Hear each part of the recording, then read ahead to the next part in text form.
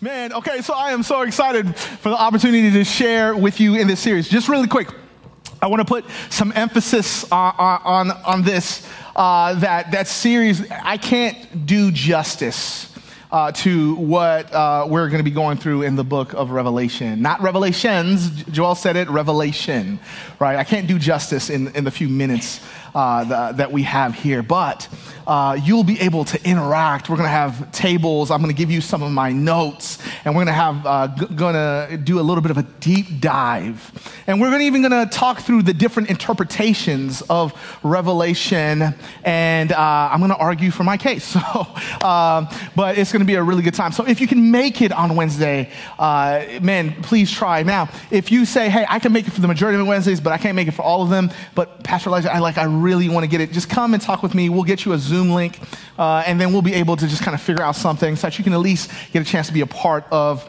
the series. But if you show up once and want the Zoom link, we're cutting you off. All right, we're going to be in Revelation chapter 1, verses 9 through 20.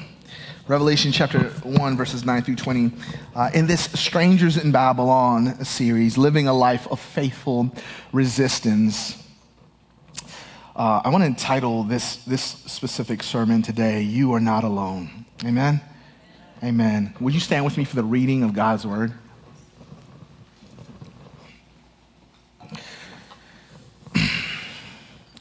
I, John, your brother and companion in the suffering and the kingdom and in patient endurance that are ours in Jesus, was on the island of Patmos because of the word of God and the testimony of Jesus. On the Lord's day, I was in the Spirit, and I heard behind me a loud voice like a trumpet, which said, write on a scroll what you see and send it to the 7 churches, to Ephesus and Smyrna, Pergamum, Thyatira, Sardis, Philadelphia, and Laodicea. I turned around to see the voice that was speaking to me, and when I turned, I saw 7 golden lampstands. And among those lampstands was someone like the Son of Man, dressed in a robe, reaching down to his feet and with a golden sash around his chest.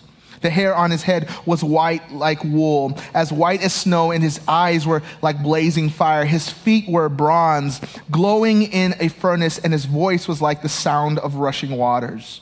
In his right hand, he held 7 stars, and coming out of his mouth was a sharp, double-edged sword. His face was like the sun, shining in all its brilliance. When I saw him, I fell at his feet as though dead. Then he placed his right hand on me and said, do not be afraid. I am the first and the last. I am the living one. I was dead, and now look, I am alive forever and ever.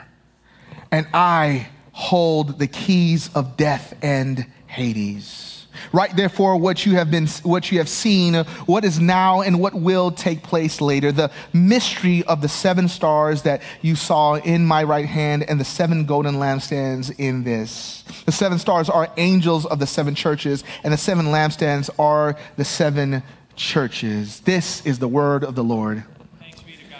Let's pray. Father, I thank you for these moments that we have together. I pray even as we come to this passage, to this book that you have given to us, Lord, that we would not have fear that would enter into our hearts, Lord. Lord, I know this is going to be a lot of information. Lord, I pray against us just holding it merely in our minds as head knowledge, but let it work its way into our hearts and then down into our hands and our feet, that we may walk out what it is that you're communicating to us this morning. In Jesus' name we pray. And all God's people said, amen. You may be seated. It's funny, even as we started this series today, I was already getting questions like, oh my God, like what is this going to be, Pastor Elijah? Somebody said to me after first service, man, thank you so much, because I was a little nervous about what you're going to say. And I think we feel like that because Revelation, the book of Revelation, can be a scary book.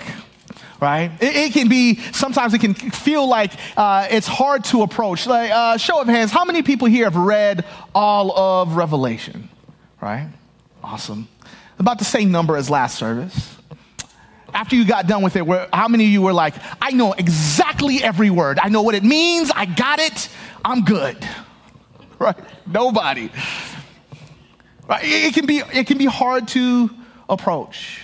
How many of you kind of go to Revelation when you think about it, there's a little bit of fear when it comes to that book? Anybody? Show of hands? Yeah. All right. For sure. When I say the word apocalypse, or revelation, just kind of shout it out. What comes to mind to you? End of the world, zombies. Every service is always somebody says zombies. That's awesome. Anybody else? 666, exactly. I wonder, do these images pop in your mind? This image right here, does this pop in your mind when you think about the end times? Revelation, right? Like most of us would have that. How about this one, right? This is like, what is that? Independence Day with Will Smith, right? Welcome to Earth. You know what I mean? How many, if you were like me, grew up in the church, you probably grew up with this shaping your idea of Revelation, this movie. Does anybody remember this? Left Behind? Let me assure you, we will not be talking about this. So everybody take a deep breath. Okay. Kirk Cameron is not going to come in. You know what I mean? Like, we will not be diving into that. But what I want to do for us during this series is I want to give you an older vision of this book. Right? I want to see if I can take you back to what the first century church, really all the way till about the 18th century, that most of them actually believed around this work. And I would venture to say that for the majority of us, this will be a different reading than you ever have understood. First and foremost, the word apocalypse comes from the Greek word apocalypsis, which means simply this: to reveal. It doesn't mean zombies. It doesn't mean asteroids coming in and blowing up the earth, right? It doesn't mean Kirk Cameron running and fighting the Antichrist. It literally just means to reveal. What I just did to you, one scholar says it like this: what I just did to you is I just apocalypsed you. I just revealed new information to you. This book is literally just called the book of John's Apocalypse, John's Revelation. And that is what's happening here in the text. So today is going to be a lot of heavy lifting. We're going to have a ton of notes. And just be prepared as you walk along this journey with us for the next 7 weeks and 8 weeks of Bible study, is that we're just going to be diving into this text the best that we can. So just stick with us. So everybody who comes and shares the platform with me and shares on this book, we're going to do this. We're going to frame the book of Revelation together, right? What I want to do is I want to give you some on-ramps, because maybe you were never taught how to engage this book well. Maybe your heart and your mind was shaped by movies, or by Left Behind, or Tim LaHaye, or Hal Lindsey, the late great Planet Earth, like all those different ideas. Maybe those things are the ones that captured your mind. I'll talk a lot more about that this week, about how that idea of revelation actually only started in the 19th century, that nobody before the 19th century actually ever believed that. And so for us in this time, we're going to dive into the text, and I want to give you some things that you can have some handles so that you can say, okay, this is what this book is about, okay? Here it is. The first thing, as we get into framing the book of Revelation, this is what I want to tell you. You might have grown up with a different interpretation. It is okay. Don't leave here. Don't go on Google and write some, like Pastor Elijah is not preaching my version of Revelation. That's not the case, right? Basically, what I want to do for you, right, in my time of studying and learning, I'm actually finishing my Master's of Arts in New Testament, and will be getting, in the next few years, my PhD with a New Testament focus. What I want to do is give you these words, which I have just been working through, right, and have really spent a lot of time and read widely and give you the best interpretation that I believe that is faithful to the scriptures. It may be different than yours. That is okay. What I want you to do, like every sermon I preach, I don't want you to just say, yes, this is what Pastor Elijah said, that's great, and I'm done. I want you to go home, open your Bible, right? I want you to be good Bereans about the scriptures. Question everything. Pray to God and say, okay, Lord, is this true of your word? I am just a man. I am fallible. Okay? So that is the first thing that I want us to understand. Number two, this is what I want us to know, that Revelation should challenge and stretch your Christian imagination. What I mean by Christian imagination is that this book is a ton of imagery and ideas and pictures and all these different things which are meant to get your mind going, right? It should challenge your Christian imagination. It should call you to be faithful witnesses of Jesus and to stand firm as believers while considering where your allegiance lies. Does your allegiance lie to King Jesus, or does it lie with Caesar? Does your allegiance lie with the kingdom of God, or does your allegiance lie with Babylon? And what you'll see as the weeks go on, we will talk about this idea of Babylon. And Babylon is this archetype that we see throughout Scripture. And really, this book is trying to get us to say, okay, where do you stand? Will you live faithfully and resist what the enemy is trying to get you to understand? Or will you be faithful believers who will walk with Jesus? This really is probably in one sense, the thesis of the book of Revelation. The second thing I want us to understand is that, and you'll hear us say it over and over and over and over again, the book of Revelation cannot mean something different to us than it originally meant to them. I want you to hear me. The book of Revelation cannot mean something different to us than it meant to them. Okay? So when you see locusts in the book of Revelation, it is not secretly talking about Apache helicopters. All right? That is not what it's talking about, because that would not have made sense to the people back then. That is not how Scripture works. Okay? It cannot mean something different to us than it originally meant to them. How do we know this? And so this is the way that the book of Revelation starts. Let's say this is the book of Revelation, right? Like every letter starts off with what? A starts with a G, a greeting. The greeting is to the 7 churches. Can everybody see this? It's to the 7 churches of where?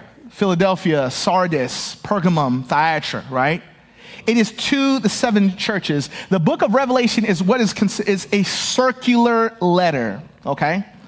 It is not segmented in pieces, right? It doesn't start off with like, hey, here is the introduction of a letter, and this is the 7 churches. Okay, now we're done with that. Now we're going to talk about in the middle this like weird tribulation stuff or whatever, and then at the end we'll talk about Jesus coming back. That's a misreading of Scripture. There's nobody who would write a letter like that. If I'm writing a Dear John letter, and then I say like, hey, dear John, it's nice to meet you, da-da-da. Hey, when I was talking to, John, whatever, we were talking about cars, whatever, and I just stopped talking to him in the letter. Would that make sense? No one would write that. We have to understand what Revelation is and what it is not. Number one, it is apocalyptic. It is apocalyptic. What did we just say apocalypse means? Apocalypse in the original language means what? To reveal, right? That means it is revelatory. It is revelatory language. It is what it's literally doing. It is pulling back the curtain on what is happening behind the scenes in the supernatural world. So it is apocalyptic in nature. It is a letter. It is a letter to the 7 churches. And it is prophetic. This brings me to my third point. The number 7 is the number of completion and represents all the churches, not just there and then, but all the churches throughout all of time and space. Does that make sense? So the number 7, when it comes to the churches, doesn't just mean the church in the first century, which John is writing to, right? Or the second or the third, but also the 21st. It is an archetype of every church that will ever be, saying that you will always face problems like this. But take heart, because this book is a book of encouragement. It is a book of encouragement. So when we say circular, that means all of Revelation is to this church, to them then, to us now. It cannot mean something different to us than it meant to them. It's a book to encourage us that there are similar trials throughout history that we will face. But be encouraged. That's why it makes it prophetic, because it speaks to all of us, then and now. Does that make sense? Are you with me? All right. So, as we continue, here's the big thing. The book of Revelation was meant to be read aloud. See, here's the thing for us. When we come to this book with fear and trepidation in our hearts, it's most of the time because we've missed what is trying to happen in this book. Literally, in the first 3 verses, what does it tell us? Blessed is he who reads aloud this book, or who hears it. Why is it saying that? Because it's meant to be to encourage us. If we start off reading this book with fear in our hearts, we've missed the thesis, the beginning of the book. It's a book of encouragement. It's supposed to make you feel good. It's supposed to say, yes, evil is in the world, but God is in control. How do we know that? Well, let's dive into the context of the first century at that time. Most scholars believe that the emperor at that time, his name was Domitian, who was ruling, and he was especially cruel to Christians in his time. That if you were a believer and you were a follower of Jesus, you could be arrested for just saying Jesus is God. No Christian which was brought to trial would escape punishment unless they renounced their faith and swore allegiance to Caesar. Punishment was usually death. And death in a cruel way. How do we know? Well, we have records that Caesar and Domitian and all those rulers at the time, what they would do is they would grab Christians and they would sew animal skins around them. And they would throw them into the arena with wild animals. And as they drank wine and ate food, they watched as wild animals literally ripped apart these people who said Jesus is Lord and Caesar is not. This is the context of what is happening as John is taken up into the heaven. And I want you to understand this. Jesus gives John and he says, I want you to be encouraged and to encourage my church. I want you to encourage my church on how to live faithfully to me in times of peril. Because fear has a way of doing funny things, doesn't it? Fear causes us to run, to quit, to be impatient, to get defensive, to divide and isolate ourselves from others and that we do not like, and sometimes even from those that we love. We start fights on social media or in person in order to protect ourselves and our identity and who we are. Here, John reminds us that we are not alone. In this world that is filled with chaos, we are not alone. That God is with us. That Christ has won. You see, John wasn't saying this from his cushy couch, right, as the church is like being torn to pieces in arenas and being hunted down. No, John fully knew what this world looked like. In fact, church tradition tells us that the reason why John ends up at the Isle of Patmos is because they were trying to kill John and they failed. One record tells us that they tried to dip John in boiling oil alive, and he came out unscathed. And so they finally just said, let's banish him off to Patmos. That's why we find him here. See, John fully understands what is happening in his day and time. I think for us today, as we're hearing all this crazy stuff that is happening in the world, that there's chaos in the world, that there's bombs going off, and you're hearing, and the news kind of can get you in this frenzy, and what happens if this happens and that happens, and you're hearing in the news these so-called scholars, which are like, and so the Russia will come in and it will be the bear, and da-da-da-da-da, and this is what Revelation means. And then the great eagle from the west. Let me just stop, and I didn't get a chance to say this in the last service. Guys, it cannot mean something different to us that it did not mean to them. This might be a shock. America is not in the Bible. Okay? It is not in the Bible. The biblical story is not centered around America. All right? It's centered around Jesus and his children. And so while we are afraid and we're feeling the chaos because there's something around us, right, that comes in and says we need answers for these questions that we have as all this stuff is swirling around us. I love the way Richard Bauckham, who is a scholar which I'll be using all throughout this series, the foremost scholar actually in the book of Revelation. This is what he writes. He says, the righteous suffer, the wicked flourish. The world seems to be ruled by evil, not by God. Where is God's kingdom, especially in the political evil of the oppression of God's faithful people by the great pagan empires?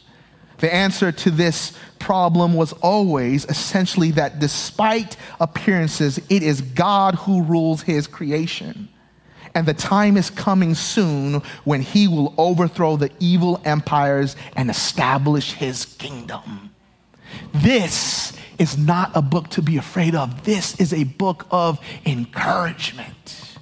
That God is actually the one that is in control. That is, God has won the battle. And the battle was not going to be won later on, but it was won on the cross. And here, as the victor speaks these words of encouragement from his own lips, here it is, and verse 5 through 9 in Revelation 1, 5 through 9, this is what it says, and from Jesus Christ, who is the faithful witness, the firstborn from the dead, and the ruler of the kings of the earth, to him who, what? Loves us and has freed us from our sins by his what? Blood. And has made us to be a kingdom and priest, to serve his God and Father. To him be the glory and the power forever and ever. Amen. What does amen mean? Let it be so.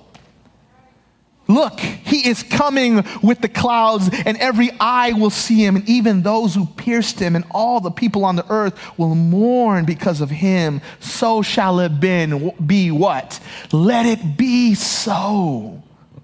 I am the Alpha and Omega, says the Lord God, who is and who was and who is to come, the Almighty. I, John, your brother and companion in suffering and the kingdom and patient endurance that are ours in Jesus, was on the island of Patmos because of the word of God and the testimony of Jesus.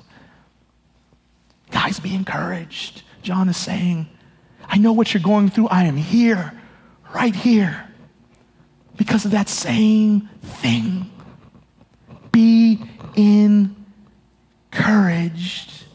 See, John reminds them that he was caught up on the Lord's day, and though they may be suffering, there's something so much larger at work. And he pulls back the picture in this apocalyptic prophetic letter to the church and says, God is in control. So while you are in fear and while you are suffering, do not stop. Partner in your suffering. He says to them, while you may feel alone, you are not alone.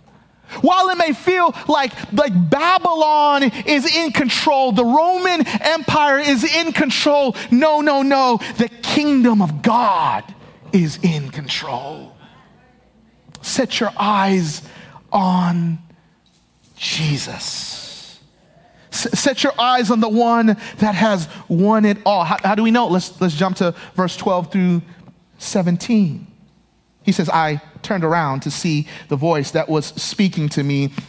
And when I turned, I saw the golden lampstand, and among the lampstand was someone like the Son of Man, dressed in a robe, reaching down to his feet with a gold sash around his chest.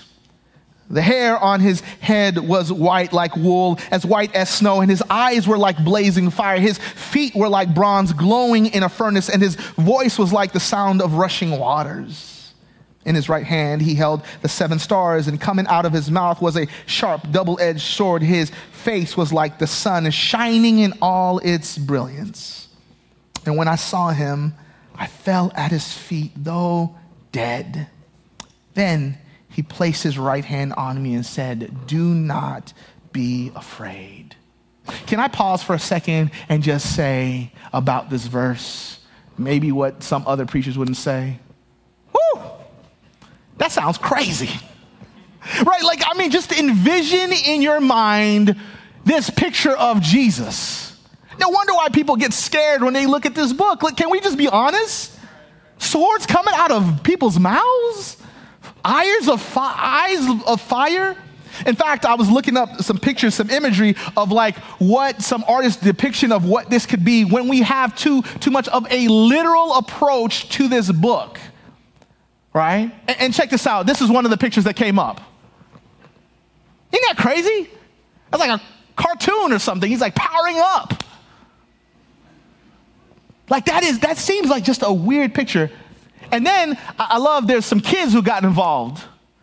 And I love how they didn't make all 7 stars. They just put a star and then times 7. You know what I mean?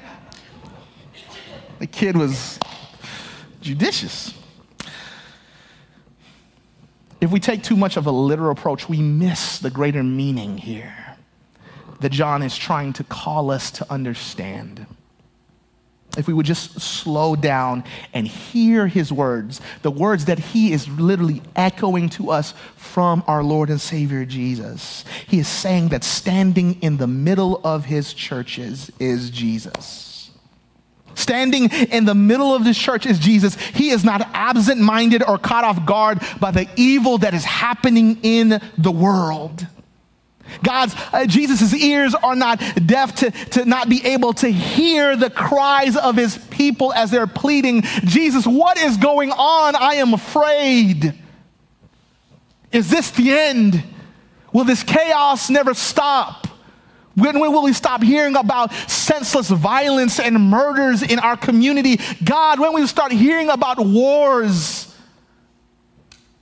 Jesus hears those words. And he says, I am aware. And next week, we'll talk about this. Not only is aware about the evil that is happening in the church, he is aware about what is happening, outside the church, but he's also aware about what's happening inside of the church. And he cares. Scripture tells us that he stands among the lampstands. The lampstand represents the church. And so you might be in this place right now and you might feel alone in this season. This is what I want to say to you. Take heart. Jesus stands next to you.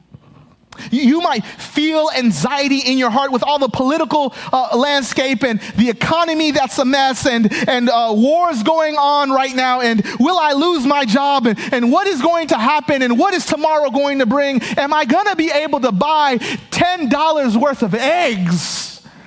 Eggs are so expensive. Jesus says, take heart.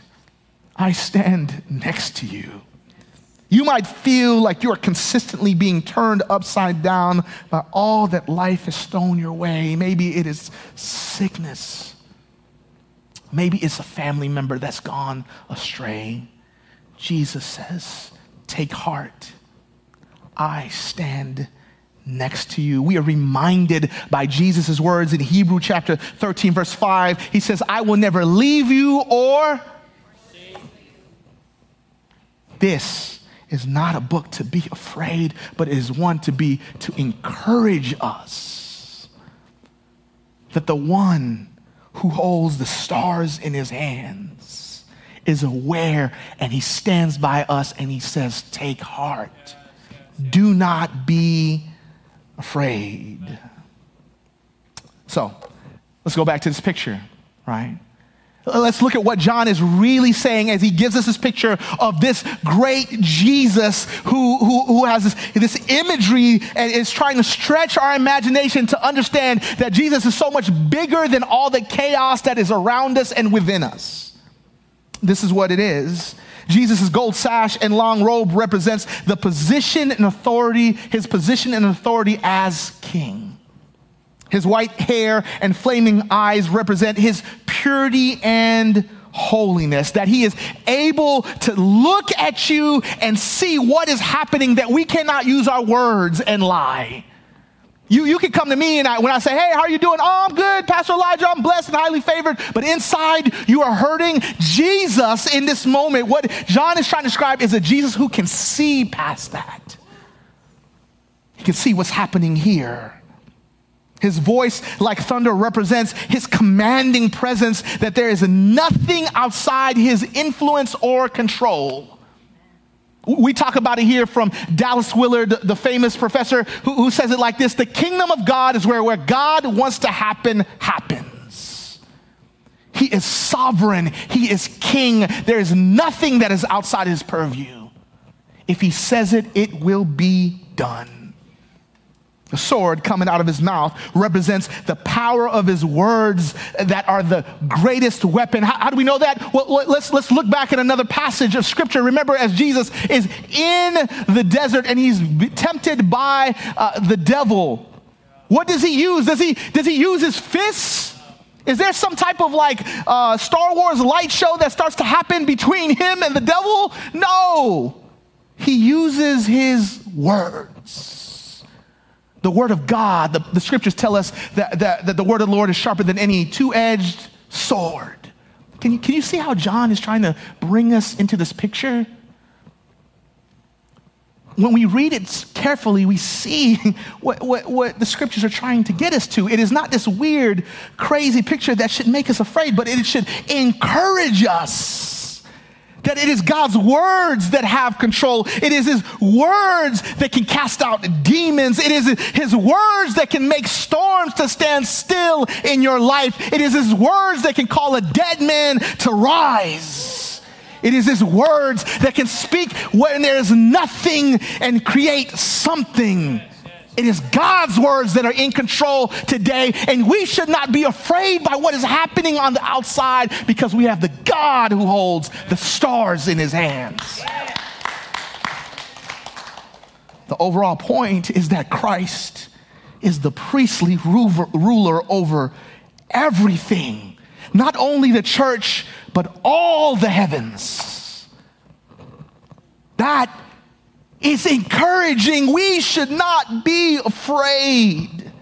And not only is Christ the ruler of all those things, but that those of us in the church, remember, what does he say, right? Like he stands among the church and his messengers. That I don't get to act a fool And we see some of these pastors which act foolishly, or leaders in the church or elders in the church that act foolishly as if they can get away with stuff, abusing people, acting in weird ways. And God says, I am standing and I am aware and I will judge. That's how much God cares for his church. John recognizes that. Because as we go to the scripture, what does John say? John, you know the Apostle John. I believe, some scholars don't believe that this was the Apostle John. I believe it is because church tradition tends to lead us that way. But John, the disciple who Jesus loved, the one who would lay his head on his bosom, the youngest of the disciples, turns and he sees this image of this great God. And the Bible says all he could do is his knees gave out on him and his face plunges on the ground because he is overwhelmed by who God is, who Jesus is. And what does God say? He puts his hand on him and says, do not be afraid. This is not for you to fear, John. This is for you to be what? Encouraged.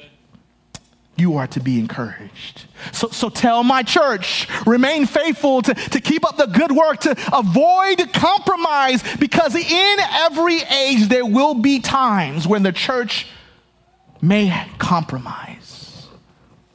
When the culture wants to come in and say, hey, well, this is what it is, and we stand strong. This is what was happening in the church. That they were compromising. They were saying, hey, will you give in to the rough rule of Caesar, or will you hang on and be faithful, live faithfully and resist Babylon? This is what is trying to communicate to us. Avoid compromise. And don't just have a perspective about today. Have an eternal perspective that Christ is in control. So, what would Jesus say to us today, Overflow Church? Worship team, you can come up. As the world is filled with chaos, the country becomes more and more polarized, and with fear and more terror and wars and all these different things looms over ahead. And when we come to this book and we're pleading, right, God, would you give us encouragement? What is Jesus saying to us as we come to this book? This is what I think. This is what I think he's saying to us. Keep up the good work. Keep loving one another. Don't get caught up in the mindless arguments of today. Serve one another. Don't be selfish. I think Jesus is saying to us, pray, laugh, love, cry, be together, endure together. You are my brother and my sister. Weep, take joy. Today, after service, I'm going to be going and visiting one of our sisters here in the church. And she had surgery not too long ago, and her surgery got infected. Her name, Yogi Marshall, you guys know her. I love Yogi so much. So we were supposed to have coffee on Friday, and I went to the house, and I didn't get a chance, and I didn't know what was going on, and I got a call the other day from her husband, Larry. And so I'm going to run over there after service, and I'm just going to be with her, because I think this is what Jesus is saying in Revelation. Be together. As chaos surrounds, be together, share the gospel with those who are far away, enlarge your perspective. My kingdom is so much bigger than you could ever imagine. So what's he saying to you? What's he saying to you individually? How is God calling you to live in the space of joy, to live faithfully in perilous times? How will you live knowing that you are not alone? Instead of us worrying about secret codes, instead of us worrying about what the mark of the beast is, Instead of us worrying about who the Antichrist is, what if Jesus is telling us to be faithful to Jesus? Because none of that matters. Because Jesus sits on his throne. What if that's what Jesus is calling us to? Let's pray. Every head bowed, every eye closed. I want to pray this prayer that was prayed over the church in Hebrews chapter 10, verses 23 through 25. It says, let us hold unswervingly to the hope we profess, for he who promised is faithful. Let us consider how we may spur one another on toward love and good deeds, not giving up meeting together as some are in the habit of doing, but encouraging one another, and all the more as you see the day approaching. In Jesus' name, amen.